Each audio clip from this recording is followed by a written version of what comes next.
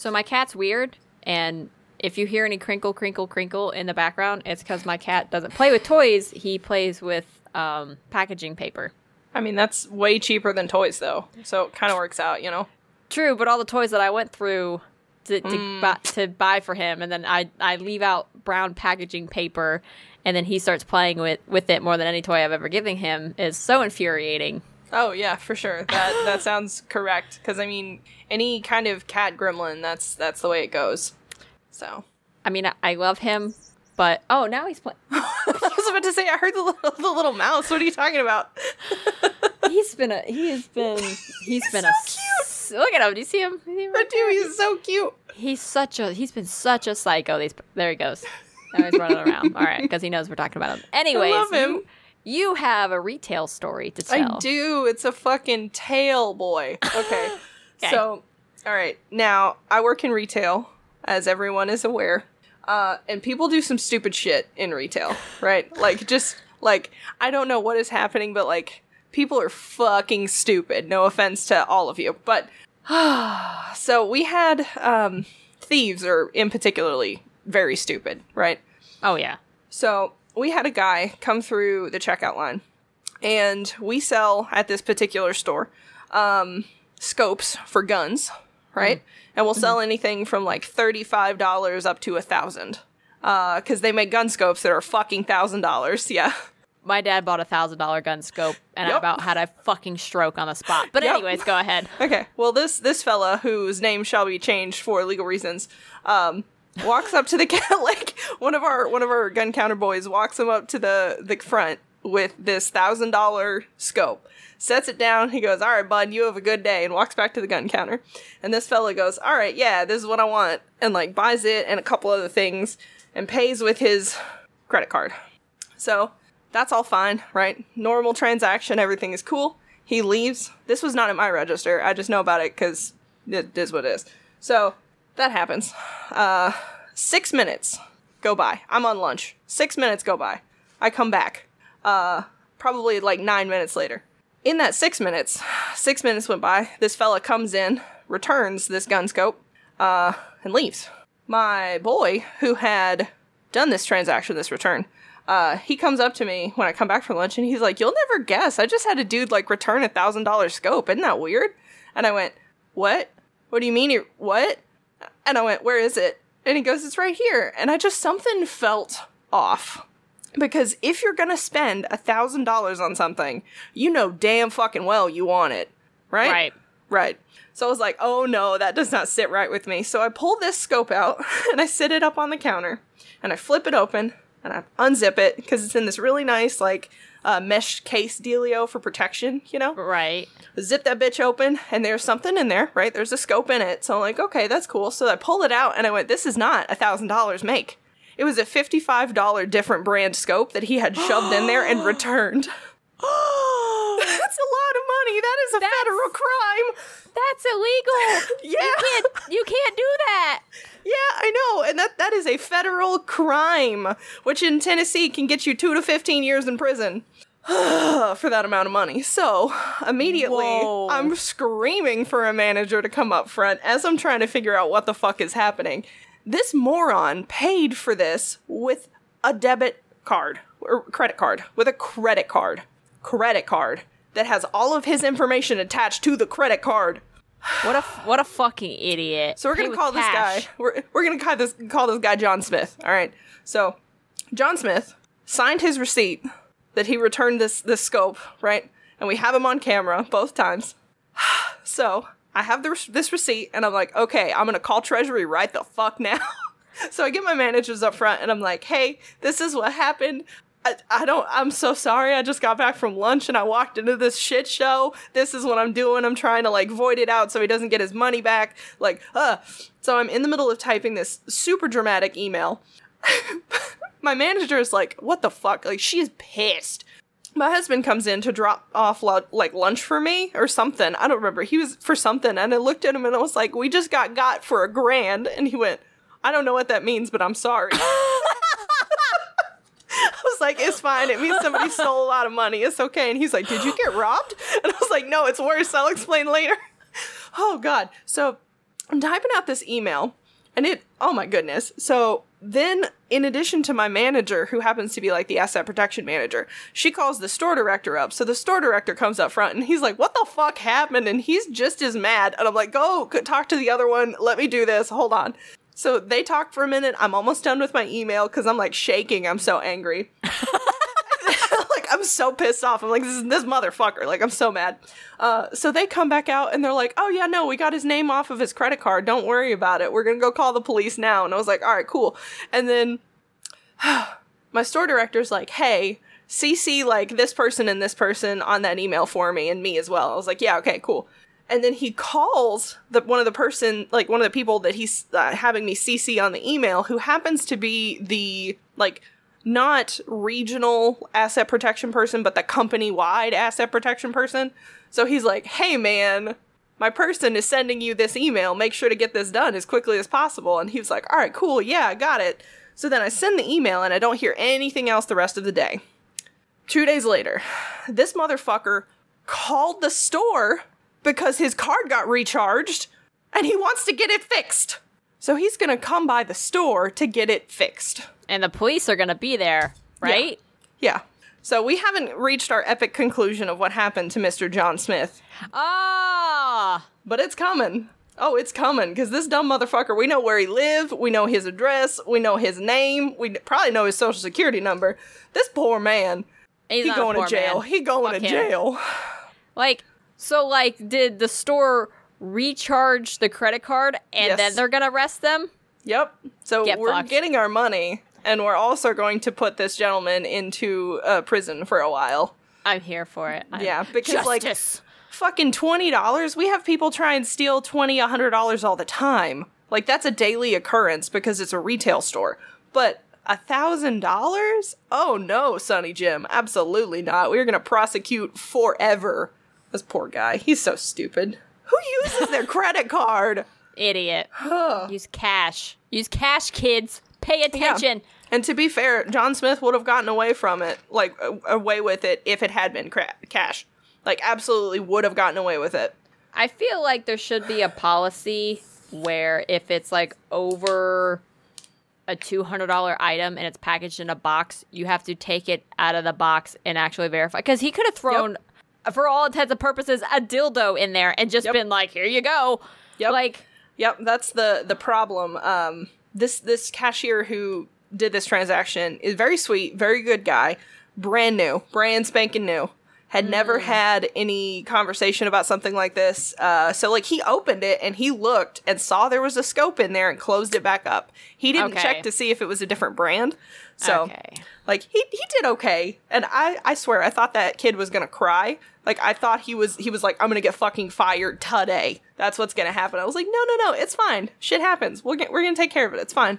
Poor baby. Yeah. I was like, honey, no, it's okay. It's okay. So yeah, it's been what a time to be alive. Yeah. Don't fucking steal things. I'm gonna text you every day to remind you to get that update because I want to know what happened. Absolutely. As soon as I know, I'll let y'all know. Okay, great. Ooh. So to make you, I know I can see you're a little red. Yeah, so I'm a little upsetty. I know, it's fair. Like, I would be too. Like, fuck that guy. Like, how dare he? Absolutely. Do you want to hear a funny story real quick about what I did at work that I thought I was gonna be fired about? God, yes. Tell me.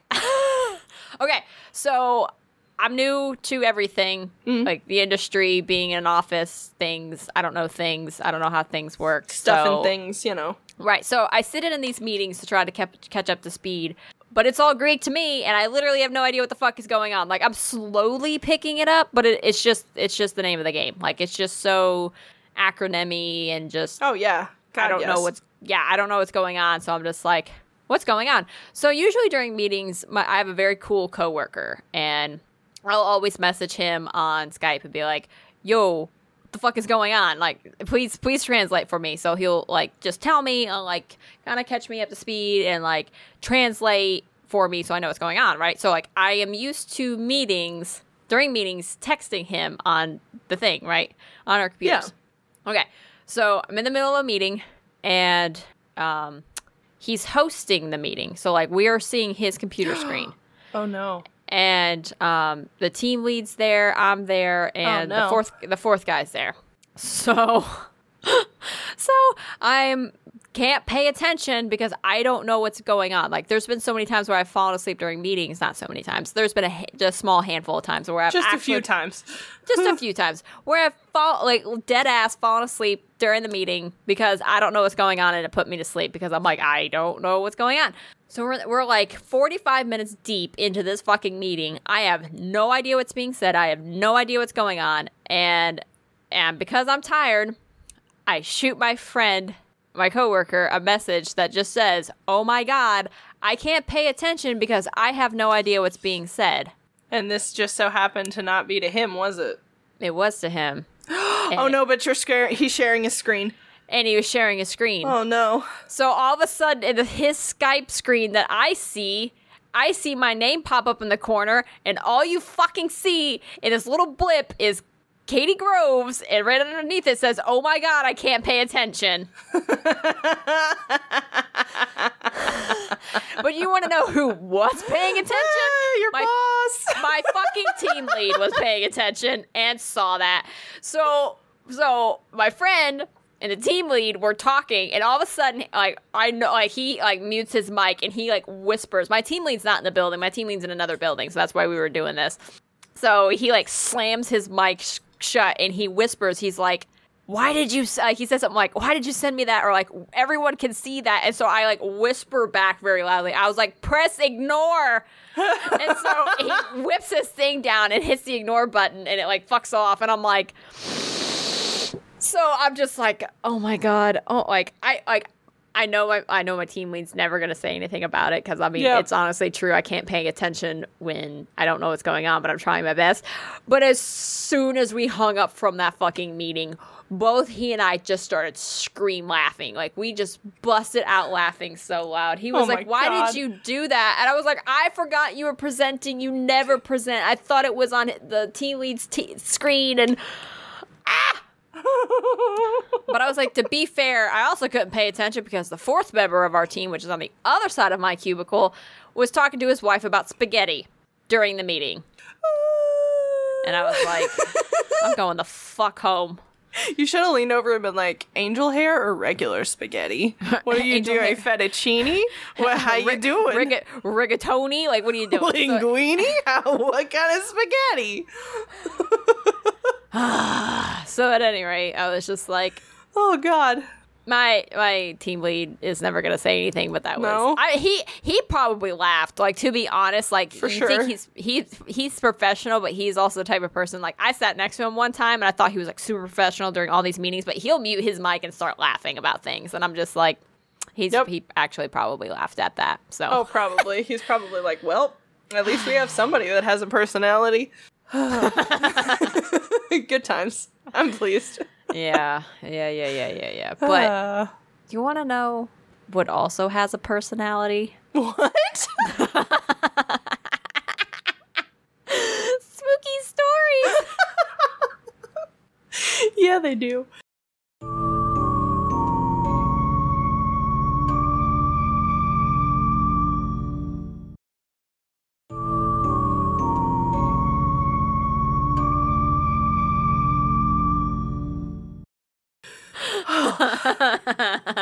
Okay. What do you want? Booty ass, please. Again? Are you sure? Yeah, booty ass again. Give me that booty ass. All right. Oh, look at that. Patreon updated their terms of... Ooh.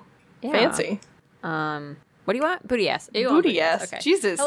Hello, cat. Hi, baby. I miss you. Don't stare. No, go the fuck away. Okay. I love him. I thought he was going to jump on me. Holy shit. All right. No.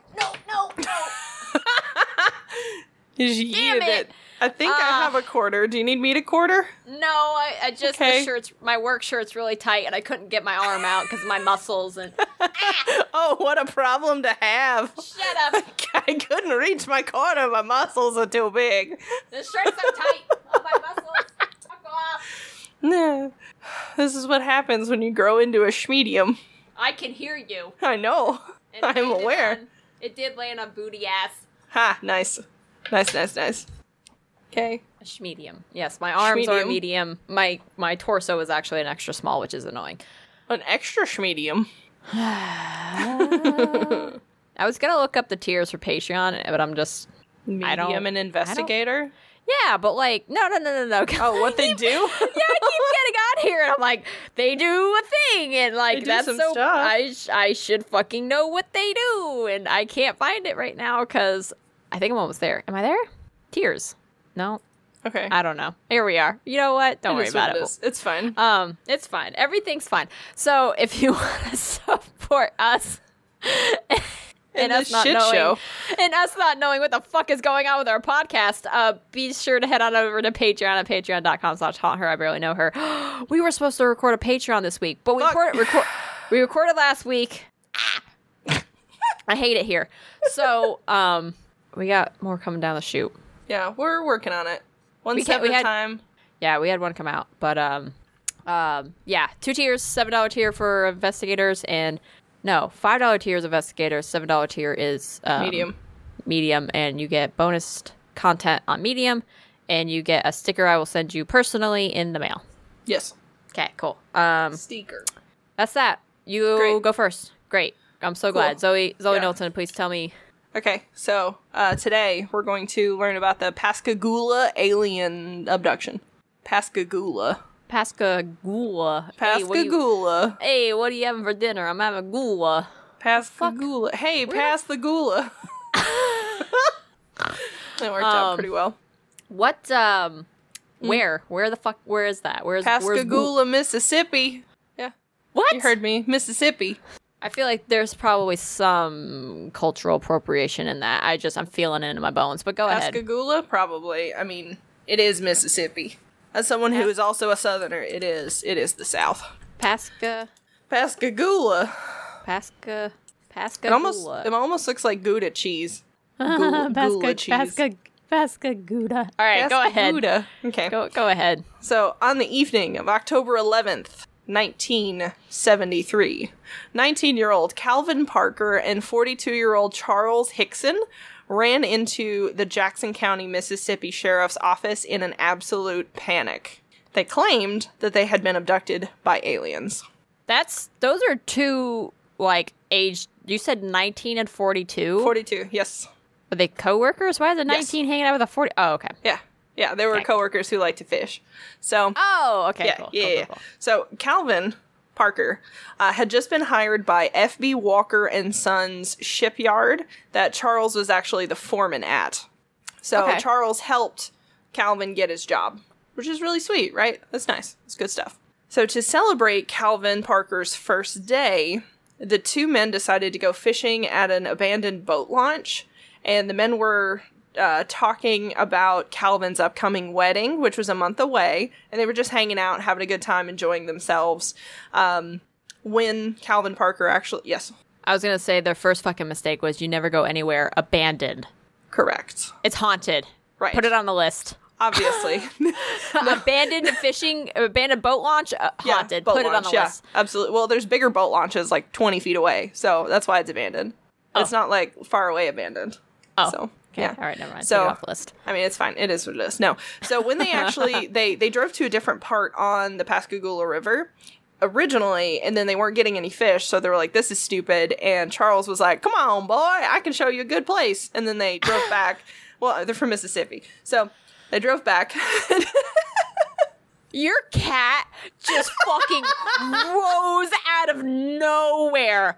Fucking, oh my god. He was just, asleep. yeah, but I just see a cat just like levitate onto the screen. Like I never saw him there, and all of a sudden, just cat just stretched onto the screen, and I did not screen record that, so it's yeah. Ooh. That was great.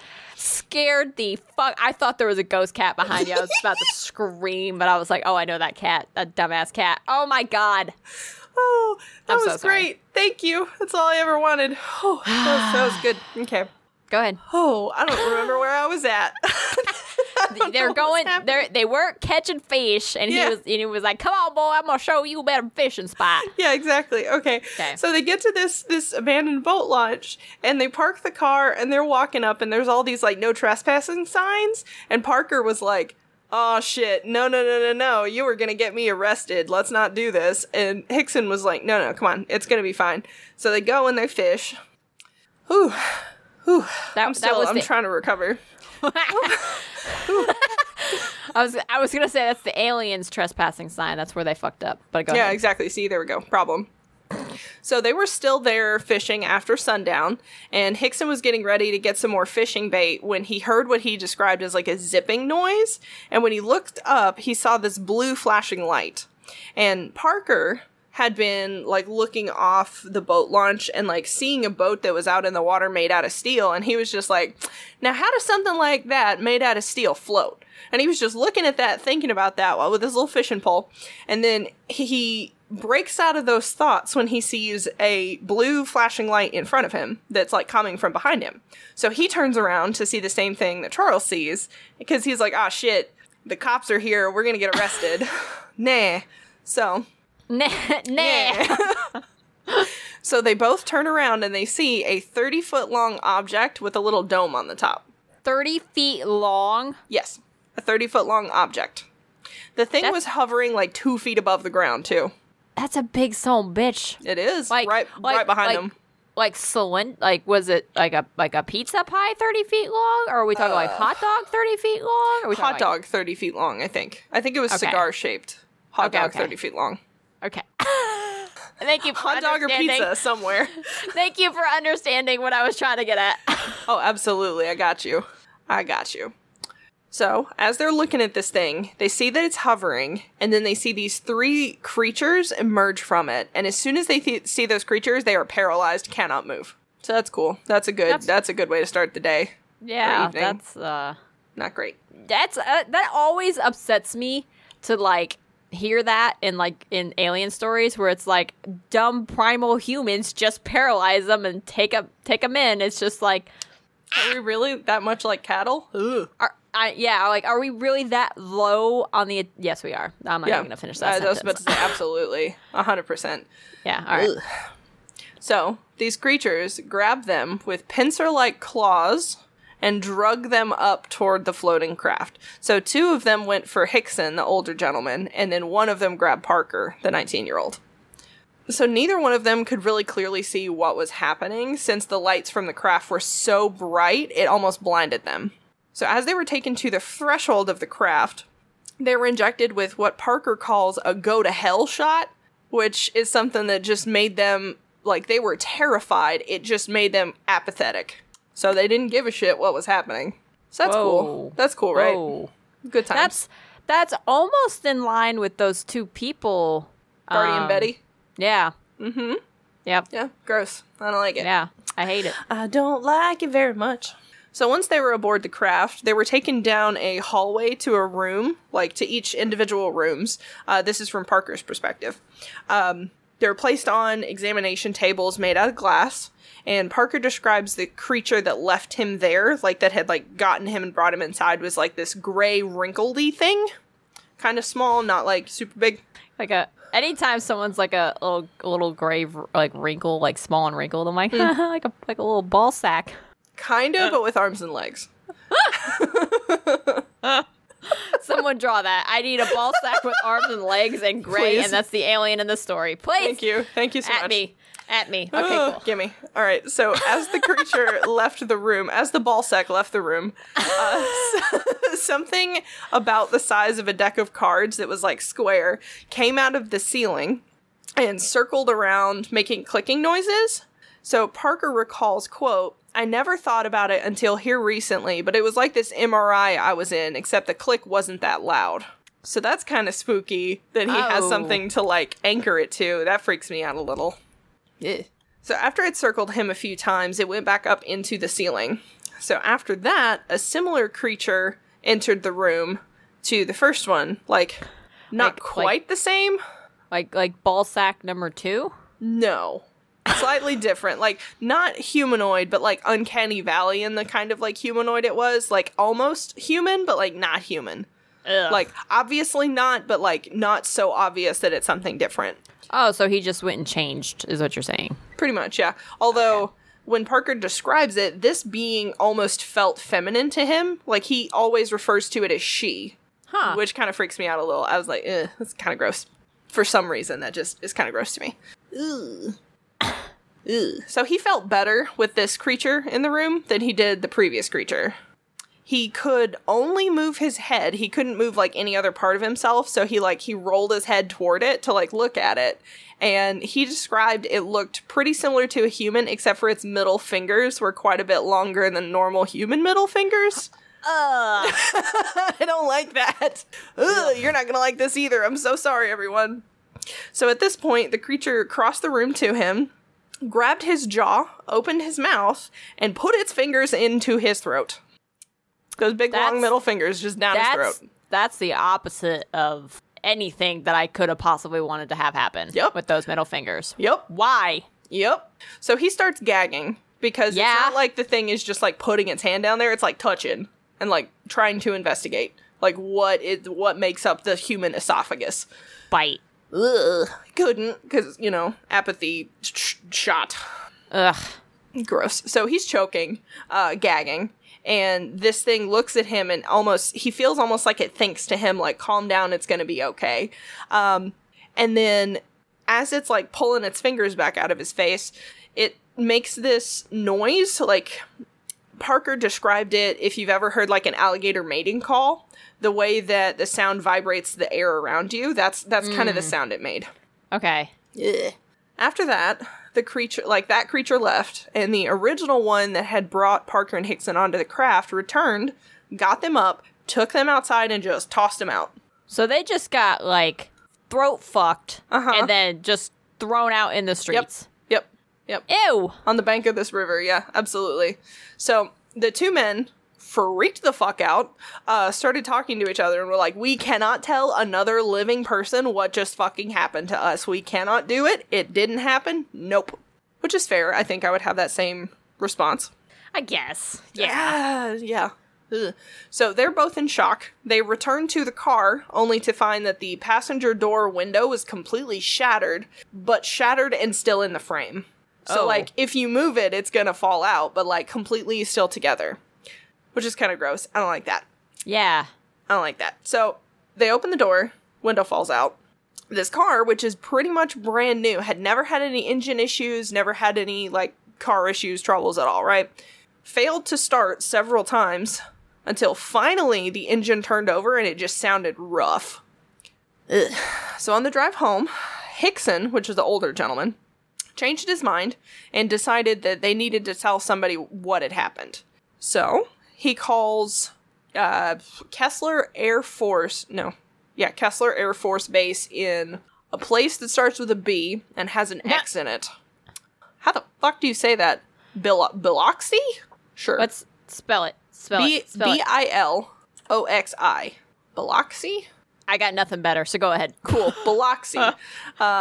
And explained what had happened to them. Like, not super in detail, but just like a quick, dirty rundown of like, hey, this just happened, what the fuck? And as soon as the story's done, the guy that's like on the phone from the Air Force is like, oh, we don't handle UFO reports anymore. Because this was right after Project Blue Book ended. So they were like, yeah, that's not us. Sorry, man. You need to go call your local authorities. So they're like, well, that sucks. So here we are, back at the beginning at the police station. Yes. Biloxi. Biloxi? Oh, Yeah, not Bilox. Biloxi. Biloxi, I'll take it. Okay. Biloxi? Ooh. Kessler Air Force Base in Biloxi. There you go. Thanks. Okay. Okay. Okay. So after the men told the sheriffs their story, of course, the sheriffs were like, that's bullshit. You making that up. Like, you're either making it up, drunk, or you're on drugs, or all three. Like, something is wrong here. That's not true. So after the interview, they left both men in the same room with a tape recorder they didn't know was in the room. So they had a secret tape recorder and just hit record and were like, all right, we'll be back, and walked out. And they were expecting the men to either, like, start corroborating their story or, like, embellishing it together or even just dropping it and talking about, like, oh, we got him real good. That didn't happen. Did not happen. They just kept talking about how scared they were. And this is a fun quote I found. Quote, "We did everything we knew to try and break their stories," Jackson County Sheriff Captain Glenn Ryder told the Post in 1975. "If they were lying to me, they should be in Hollywood." Whoa. Whoops. Both men, over the course of their lives, had multiple polygraph tests, and they always passed. Oh, shit. Yep, multiple stress tests, and always passed. So that's cool. Ugh. So, overnight, the story became a national news sensation. So the two men showed up for their shift at the shipyard the next morning. There were easily 200 reporters waiting for them. I don't know if I would have told anybody, just because I don't want to be a national sensation just because I got throat fucked by an alien. I think that would be like that would be a hard pass for me. Yeah, like that's that would not how I be want a good time. That's not how I want to go out, you know? Oh, absolutely not. No. Oh my god. No, I mean, like, when you're 42, it's kind of like, well, I mean, I've almost, like, worked to retirement, you know, it is what it is. But, like, this 19-year-old kid, not so much. Yeah. Not such a good time. So, in addition to the reporters, there was a UFOologist, two of them, Dr. J. Allen Hynek and Dr. James Harder, that arrived within 36 hours of the event to interview and hypnotize both Parker and Hickson. So, yeah, 36 hours, very fucking quickly. So, Dr. Hynek was the scientific advisor for 3 major UFO studies by the U.S. Air Force. Project Sign, Project Guard, and Project Blue Book. So, he was the scientific advisor for all 3, and he was like, I'm gonna go interview this motherfucker. Oh, shit. Oh, shit. Yeah. Oh, shit. That's a big deal. So Hickson, the older man, seemed more content to tell his story to anybody that would listen. Like, if someone asked him any questions, he was like, oh yeah, let me tell you about it. You come sit down, we'll talk about it, not a big deal. He would do interviews, he did conferences, like UFO conferences and stuff, like no problem at all. He also published a book in 1983 about his experiences. And he went on Johnny Carson and Dick Cavett, which were both just like interview radio or like TV shows. Yeah. Interview shows. Parker, on the other hand, absolutely hated it. Did not do well.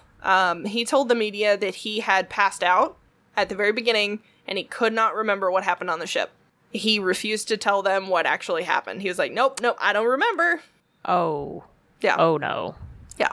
So he almost immediately afterward lost his job at the shipyard because people would just show up, reporters would show up, and they would start asking him questions while he was at work, and this followed him for years. Any job that he had, he would start, a reporter would get wind that that's where he was working, they would show up and annoy the fuck out of everybody there until he got fired. Yep. That sucks. That's kind of some bullshit. So eventually, he started going by the name Randy to avoid people bothering him. So he had to change his name. Oof, that sucks. Yeah. Years passed, and in 2011, his friend Hickson passed away.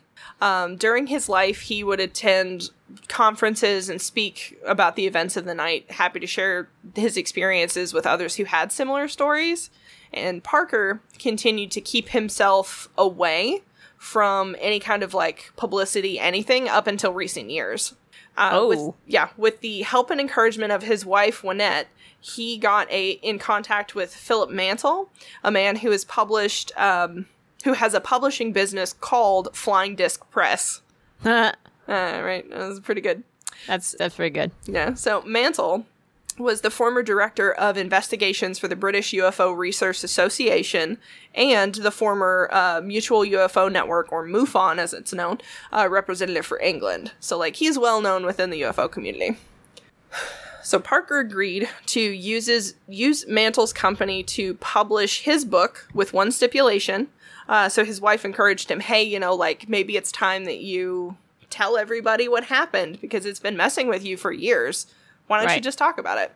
And he's retired now. He's in his 60s. And he decided, you know, what the hell, why not? So he wrote his book with one stipulation to be published. Absolutely nothing that he had written could be changed, regardless of if it was a typo, poor grammar, whatever. He wanted the entire thing to be his and his alone. Oh. Yeah. So. Okay.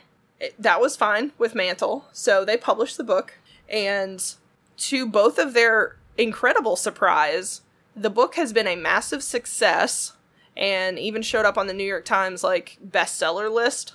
It's sold on Amazon. It's called The Closest Encounter.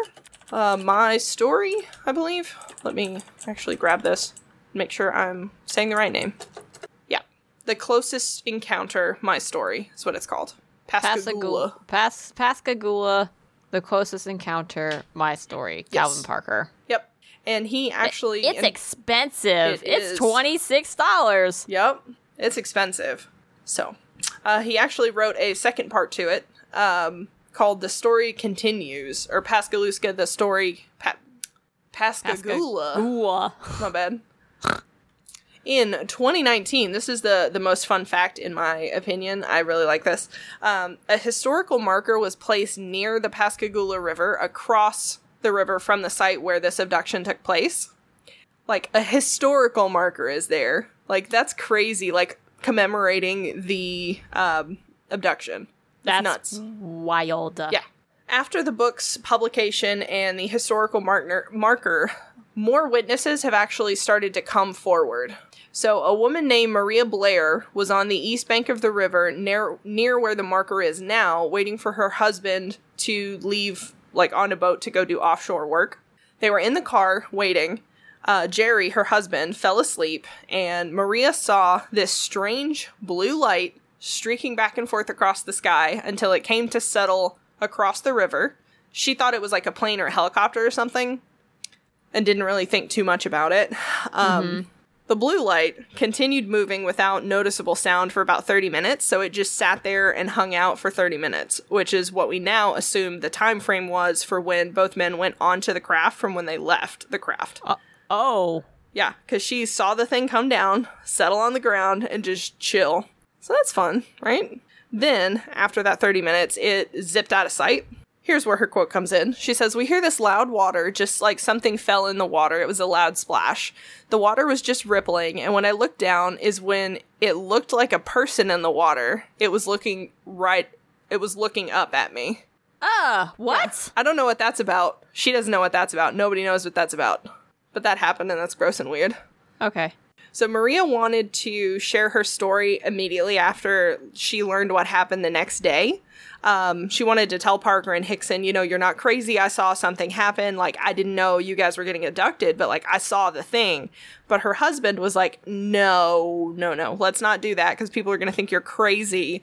And I mean, this was the 70s. Like, it's not a good idea, right? True. So now Maria and Calvin Parker have met 45 years later on the banks of that same river, like in 2019 when the historical marker was placed. They got to meet for the first time, share their stories, and are now, like, really close friends because they both went through something pretty fucked up. And that is the Pascagoula alien story. Wild. Yeah. It's a lot. A lot of things happened. Wow. Yeah. You always have great stories. Oh, thanks. That's a good one. Thanks. I thought it was a pretty good one. But, like, I want to know what happened to him. Which one? Calvin? Parker. I guess I gotta read the book. Yeah. I was about to say, like, I gave you, like, a little bit of what happened to him. That's just, like, some of the stuff that he talks about. Now he'll actually attend conferences. He and his wife will go to conferences and, like, he'll tell his story, and the whole time she's just, like, so proud of him and so excited that he's able to actually talk about it.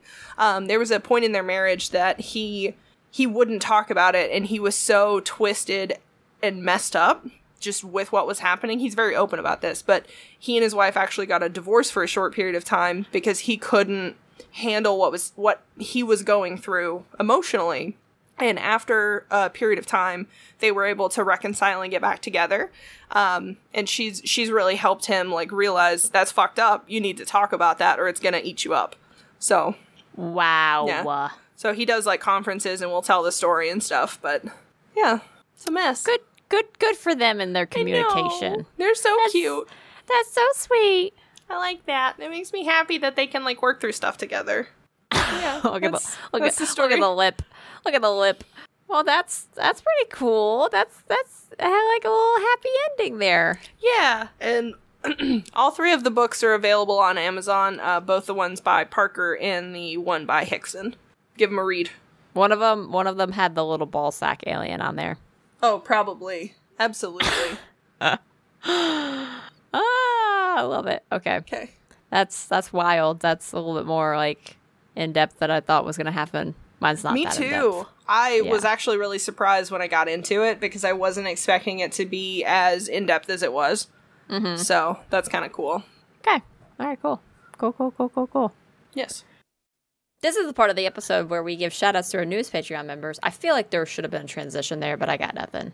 It's fine. I can't remember the last thing that was said. Anyways, but we don't have any Patreon members this week, and that is A-okay. So if you want to get a shout out on our show, be sure to head over to our Patreon, patreon.com/HotHer. And if you want to help us out, be sure to drop a review on iTunes. Say hi. Say we swear and that you love it. That'd be great. Spotify, be sure to smash that follow button. And anywhere else you're listening to us, please be sure to do that thing. Because if you like what we do, rate and review. Thanks. Jazz hands. Jazz hands. I was doing them down here, but you jazz hands. Okay. Are you ready for mine? Yeah, tell me. Spook me. Mine's not as spooky as yours, but it's pretty interesting. That's okay. I like it. I try to make it funny. Gimme. Okay, you ready? Yeah. I, Katie Groves, will be covering the Sunny Des Vergers. Divergent? Nope. Nope. Okay. I'm gonna go look at it. Yeah. I'm pausing. Because I'm like, I fucked this up and I should have Googled this beforehand and I didn't because I'm a wiener. Right? Divergers? That sounds better. We're going to call him Sunny, though. Okay. We're just going to call him Sunny. Okay. So, Sunny Boy, his story takes place on a Midsummer's Night Eve on August 19th. Midsummer Night's Dream. Wait. Eve. Oh, yeah. You got my reference? Okay, cool. Yeah, I did. Hello, August Shakespeare. Thank you. And August 19th of 1952. So we're going back a little bit further, 52. In the Florida Everglades. I didn't know this, but Florida is actually a big hotspot for UFOs. Oh, well, that's interesting. It does kind of look like a dick, so that makes sense, I guess. What? How? Wait, no. Time out. Pause. Do you need an explanation? Yes. Okay, so a lot of people always talk about getting probed, so I just assume, like, sex organs are interesting to aliens. Oh. Yeah, see? Makes sense, right? I guess. Kinda, like, adjacently. It adjacently makes sense. Okay, we'll go with adjacently. Okay, makes sense. yeah. Most of my humor is adjacent humor.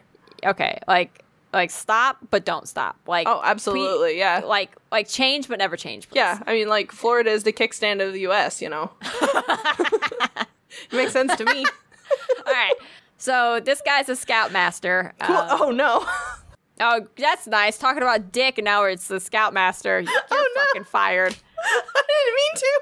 This is another adjacent joke. Anyways. Ooh. Okay. It's going to get worse. He's 30. Oh, Christ. And was driving a group of Boy Scouts home. Okay, that's reasonable. That's what you do when you're a scout leader. Okay. I thought. Okay, yeah. All right. So, they were out doing whatever the fuck Boy Scouts do. I don't know. I wanted to be a Boy Scout, not a Girl Scout, and sell fucking cookies. I actually wanted to learn life lessons, but you know, I have titties and a vag, but that doesn't define me as a woman. But well, I mean, they taught me, like, Girl Scouts taught me a lot of shit that the Boy Scouts didn't learn. Well, so. I guess you and I were in different fucking Girl Scouts because that's true. Both my dad and I went one day. We were both like, fuck no, we're not selling like, what? Like, where's the... And then they were like, we don't do that in this sector. And we're like, all right, fucking do that's this. Fucking stupid. Yeah, so I wanted to join the Boy Scouts and do that shit, but no. Anyways, Sonny, Scoutmaster, he's 30. He's taking 3 boys home after whatever Boy Scouts were doing, right? So on their way home, they were in the West Palm Beach, Florida area. Okay. Cool. All right. Specifically near Military Trail. If anybody knows where that is, that's where it happened. They saw a bright white light. Ooh. I like that. Bright white light. So, Sonny thought it might have been someone in trouble, but later when the boys, like, described it, it was like these white lights were coming out of the sky and, like, going into, like, this grove. So, why Sonny thought it was someone in trouble and went to investigate, I have no idea what his train of thought was. He's also ex-Marine, so maybe It could be, like, flares go up and then fall down. So, maybe, but, like, even then, those are red, not white. Right. So. Right. I think at some point it did have red lights on it. The story's a little old, so it's losing its touch, if you know what I mean. So yeah. Fair enough. It do what it be. So he sees these things. He's like, I'm a scout master. I gotta do my duty to help. So he arms himself with a machete and a flashlight. Let's go. And he just heads off into this palmetto grove in search for this bright light. Okay. He leaves the 3 boys in the car. Bobby Ruffing, 12. David Rowan, 11. And Chuck Stevens, 10. Okay. With the instructions of, hey, there's a 15-minute program coming on the radio. If I am not back in 15 minutes, you're going to go over to that farmhouse right over there, and you're going to call the sheriff's department. That's reasonable. Okay, so that's the instructions the boys were given. So they were like, we're Boy Scouts, we can do that. So absolutely. So as a person with a machete does, he starts hacking and whacking through like this fucking jungle, going all Johnny Bravo and shit. Yeah. He says it takes him approximately 4 minutes to clear through the shit, which, by the way, this is probably someone's property, and he's just hacking the shit out of it. Well, I mean, hey, if somebody's injured, I'd rather, pay you $50 for fucking up your trees. Okay. Than, somebody died, Fair. You know? Fair. That's I get fair. it. Okay, all right. Well, we'll retract that statement. So, he gets into the clearing, and first thing he notices is a smell that he describes like burning metal. Yeah. And it makes him really nauseous. Yeah. And then he says he gets a really bad feeling like someone is watching over him. Yeah. He says as he starts to walk out further, he says he feels this heat, like this heat is getting strong. Like he describes it as like being in an oven. Oh, no. And he describes it as oppressively moist. Did this man die of cancer? Because I don't know. This sounds a lot like not some good stuff. I don't know. But he said the air was oppressively moist. Okay. I don't know what oppressive wetness, how that feels when it also feels like you're in an oven. I'm not. That's what I didn't understand, but also who the fuck says oppressively moist? I mean, this man, obviously. I think he now knows what it feels like to be a turkey that is repeatedly basted. Oppressively moist. That's not what I thought you were going to say. What do you think I was going to say? I'm not. I know. No, I definitely thought about that. But I was like, we're going to try to keep it a little more oppressively PG. Moist. Women's underwear. Anyways, I said it. So, yeah, at one point he's like, it's like a dry heat like in an oven. And then I found this quote of, he said, it's oppressively moist. Oppressively moist. Just made me so fucking uncomfortable. Yeah. So at any rate. Huh. So he's in this. This is like a short time span that this all happens, because next thing he knows is that he's like, where the fuck is this heat coming from? He looks up and he realizes he can't see any stars. Oh, okay. But what he does realize is that he is standing underneath a hovering object. No. Directly underneath it. I don't like that. It was circular, a dull blackish gray, completely smooth with absolutely no seams. It was 30 feet across, 10 feet high, with a dome at the top, and the bottom edges of the craft had a soft glow to it. He said he was so close to it, he could reach out and touch it. I don't like that. I would shit my pants. So, interesting enough, though, this is, I think, the first report that I think you and I have done, where he said that the craft was spewing exhaust.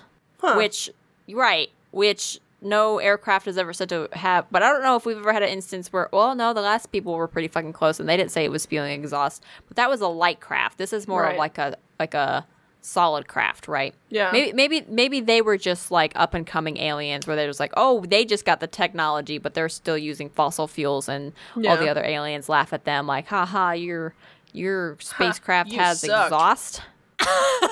Look at our fancy thing, laughs and privilege. We use gravitational propulsion, and you're still using fossil fuels? What's wrong with you? You're never going to be able to hold on to the places you conquer if you just have to keep destroying them. So at any rate, he says it's spewing exhaust, so when they asked him, did it smell like gas or diesel or anything like that, like he's used to, and he said it was not of any smell that he could compare it to or has ever smelled in his life. Oh, gross. So this is an interesting point, is I guess at some point he was able to, even though he was underneath it, I guess when he started to like back up away from it, he could see up top. Yeah. A Palm Beach, Florida newspaper company interviewed him about this encounter, and they asked him if there was anybody up in the dome, to which his response was, "There's something about that, but I can't tell you about it because the military officers asked me not to." Oh. Yep. Okay. Yep. So as he's standing underneath this thing, and he's realizing, oh shit, this is when he starts to like back up away from it. Yeah. He says he remembers what sounded like metal on metal, and he kind of assumed like a hatch was opening or like something was happening in the ship. Depending on the story you read, there were supposedly red lights on the ship, or there was only one that like turned on. So it kind of got a little convoluted of like what's happening. But at any rate, there is one red light. We do know that. Okay. So it was described as like a red flare-like light stuck out from the side of the ship, and it started to like rotate to like face him. So kind of like almost like a weapon. Yeah. Like it like stuck out of the side of the ship, and then like the ship rotated to point it at him. I don't like that. So this is where the story gets a little convoluted. Apparently he put like his fist over his eyes because it was really blinding. Like it was still a bright ass red light, and he like apparently put his hands over his eyes. But then he says a red mist came out of the red light, and the red mist engulfed him. So I guess maybe he looked down, maybe he saw it, I don't know. So this apparently a mist came out and then engulfed him, and depending on who you ask, he either just was knocked out by the exhaust, but then in another case he was like he got shot in the face by a ball of fire. Jesus. And then the exhaust knocked him out. Okay. Or took an involuntary nap, if you will. So regardless, he is floor napping. So regardless of the whole situation, apparently he did get a shotgun blast right to the fucking face. Oh. And what made him pass out? He's out. Whatever. He's out. Okay. He wakes up, and apparently he's leaning against a tree. Oh. And he starts hauling ass out of the Palmetto Grove. Reasonable. Right. So apparently his eyes got burnt a little bit, so he said that like he couldn't see too well, but like as he started running, like they started to like clear up and he could see a little bit. So he busts out of the clearing, where he is met with local authorities and the boys he left behind. Or, depending on who you ask, authorities found him in the grove and got him out. Okay, so he was either still napping or he met them outside. Correct. Okay. At any rate. Or they found him stumbling around, because apparently he was still being like, he was like jabbering on about what was going on, and he could not really articulate what the fuck was happening. And I don't think anybody could articulate what was happening if that happened to them. So it's understandable. It's rightfully so. Yeah, absolutely not. I couldn't articulate shit. I mean, if you get a shotgun blast in the face of just a red fucking light, yeah, I mean... Yeah, no. Yeah, you do you, bro. Like, it's fine. So, one of the boys, Ruffing, the oldest one, the 12-year-old, recounted what he saw as his scoutmaster, Sonny, went into the grove on his one-man mission, right? Yes. So, the boy said that he witnessed a half circle of white lights descend into the grove, and then saw the same red-like lights that Sonny had claimed that he saw in his sighting. So, like, apparently all the boys also saw the red lights. Like, saw the red lights on the craft. Okay. So, apparently they counted that there were 8 lights around the craft. And when Sonny approached the lights, like they assumed Sonny was approaching the light, they said that they could see through the brush that the lights had faded out. And they could see his flashlight, these 8 lights that had faded. But once they saw his lights go out, they saw that red light explode like a Roman candle. Ugh. So I guess it lines up with Sonny's description of he got shot in the face or had this red mist come about him. Yeah. And apparently the boys saw that happen, and that's when they ran off to the farmhouse to call the deputy. That's good. Don't even wait. Don't even fucking wait. So a deputy and a constable showed up. So after an hour, so he was out for a while in the woods. So Jesus. apparently from this time he saw the lights, and when he came out of the woods, it had been an hour. Damn. So he was out for a little bit. He went nappy nap. He took a good nappy nap, real solid. Okay, and apparently one of the officers says that again, another story. He came out of the forest, wildly waving his machete and speaking incoherently. Awesome. Though the deputy later reported, he said, and I quote, "In all my 19 years of law enforcement work, I've never seen anyone as terrified as he was." Absolutely. Yeah. So Sonny and the boys were obviously taken back to the station in question because you can't come, running out of a grove wielding a machete like that and not be questioned. I mean, Oh, no, absolutely not. You have a machete, sir. Are you okay? Sir, we need to have what? a conversation. Yeah, so when they got Sonny in, they got him sitting down and everything, the officers noticed that the hair and skin on his forearms were burned. Gross. No. Plus, there were 3 tiny burn holes in the bill of his hat. Ew. Which he later said that he sent the bill, his hat, off to the higher ups in DC or whatever to be tested. So that comes in a little bit. So, but the case makes its way up the chain of authorities in the UFO market, and it makes it all the way to our homeboy that we know and love, Roop. Yeah, that fella. Ruppelt from Project Blue Book. Yeah, that fella. That guy. I didn't write his name at the top, so I had to go find it in later in my notes, and I was like, what's his name? So he says that it was one of the weirdest cases he has ever seen, and we're gonna get into why. We're gonna get into why it was weird. So, guy, head of Project Blue Book, he starts gathering up his team, and he's going out, right? Like, he's ready to go. They go to the spot where he got red smoke shotgun blasted to the face, right? And they go back to his spot, and they find his flashlight and a spot in the grass where it looks like a person had laid in the grass. Like, it looks like a body imprint in the grass, and they find his flashlight. Yeah, so, because it's like, I think not even a couple days later, they were already back out there. Okay, so that's probably where he took his involuntary nap. Oh, yeah, for sure. Okay. So Project Blue Book people, they get statements from everyone, and the team actually grabs samples of the grass from that area because it was burnt. Oh, that's probably smart. And they have it looked at and tested. So while that's going on, it eventually comes to light that Sonny's character is not a good one. It's not a good character. It's not a good character. So he was dishonorably discharged from the U.S. Marines. Oh no! Because he may have or may not have stole a car. Okay. And then he also tried to use bad checks at a gas station. Yeah, that's pretty bad. So once this all kind of came to light, locals just kind of started to believe he was spitting some mad stories. Head of PBB thought he believed Sonny in the first place. He was like, yeah, like that makes sense. Like, that's like, I believe him. He's freaking out. Like from what he's showing physically, it seems like he might be telling the truth, right? Fair. However, Sonny did the real dumb thing started to run with the publicity real hard. No. Yep. So all of these headlines came out of like, oh, he spoke with high brass, and here's what he said in the interview, and it pissed Ruppelt off. Like, he was just like, I'm saying his name wrong, Ruppelt. It pissed Ruppelt off. He was like it really annoyed him. Like, it almost was like, how dare you, like an incident like this happened to you, and like, you're being like, Sonny hired a publicity manager. No, are you kidding? Yes. Wow. Yep. So it was starting to look real sketch. Yeah. So bad.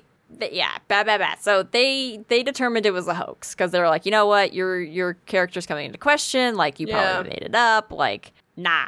No. So they determined it was a hoax.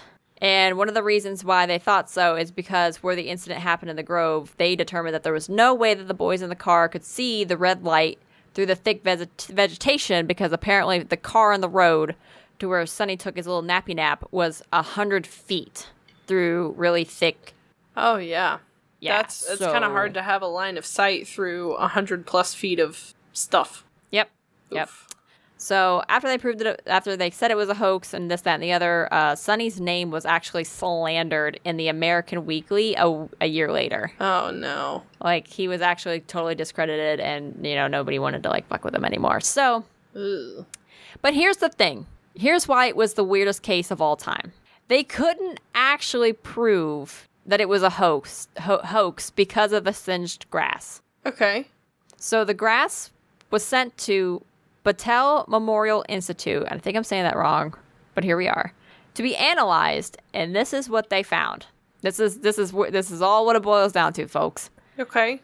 The soil from the grass samples was completely fine. Like, the soil looked totally normal. It looked like it was just dirt that had just been picked up out of the ground and sent to them. Nothing wrong with the soil. That's a little strange. No indication of burning or being exposed to excessive heat. Okay?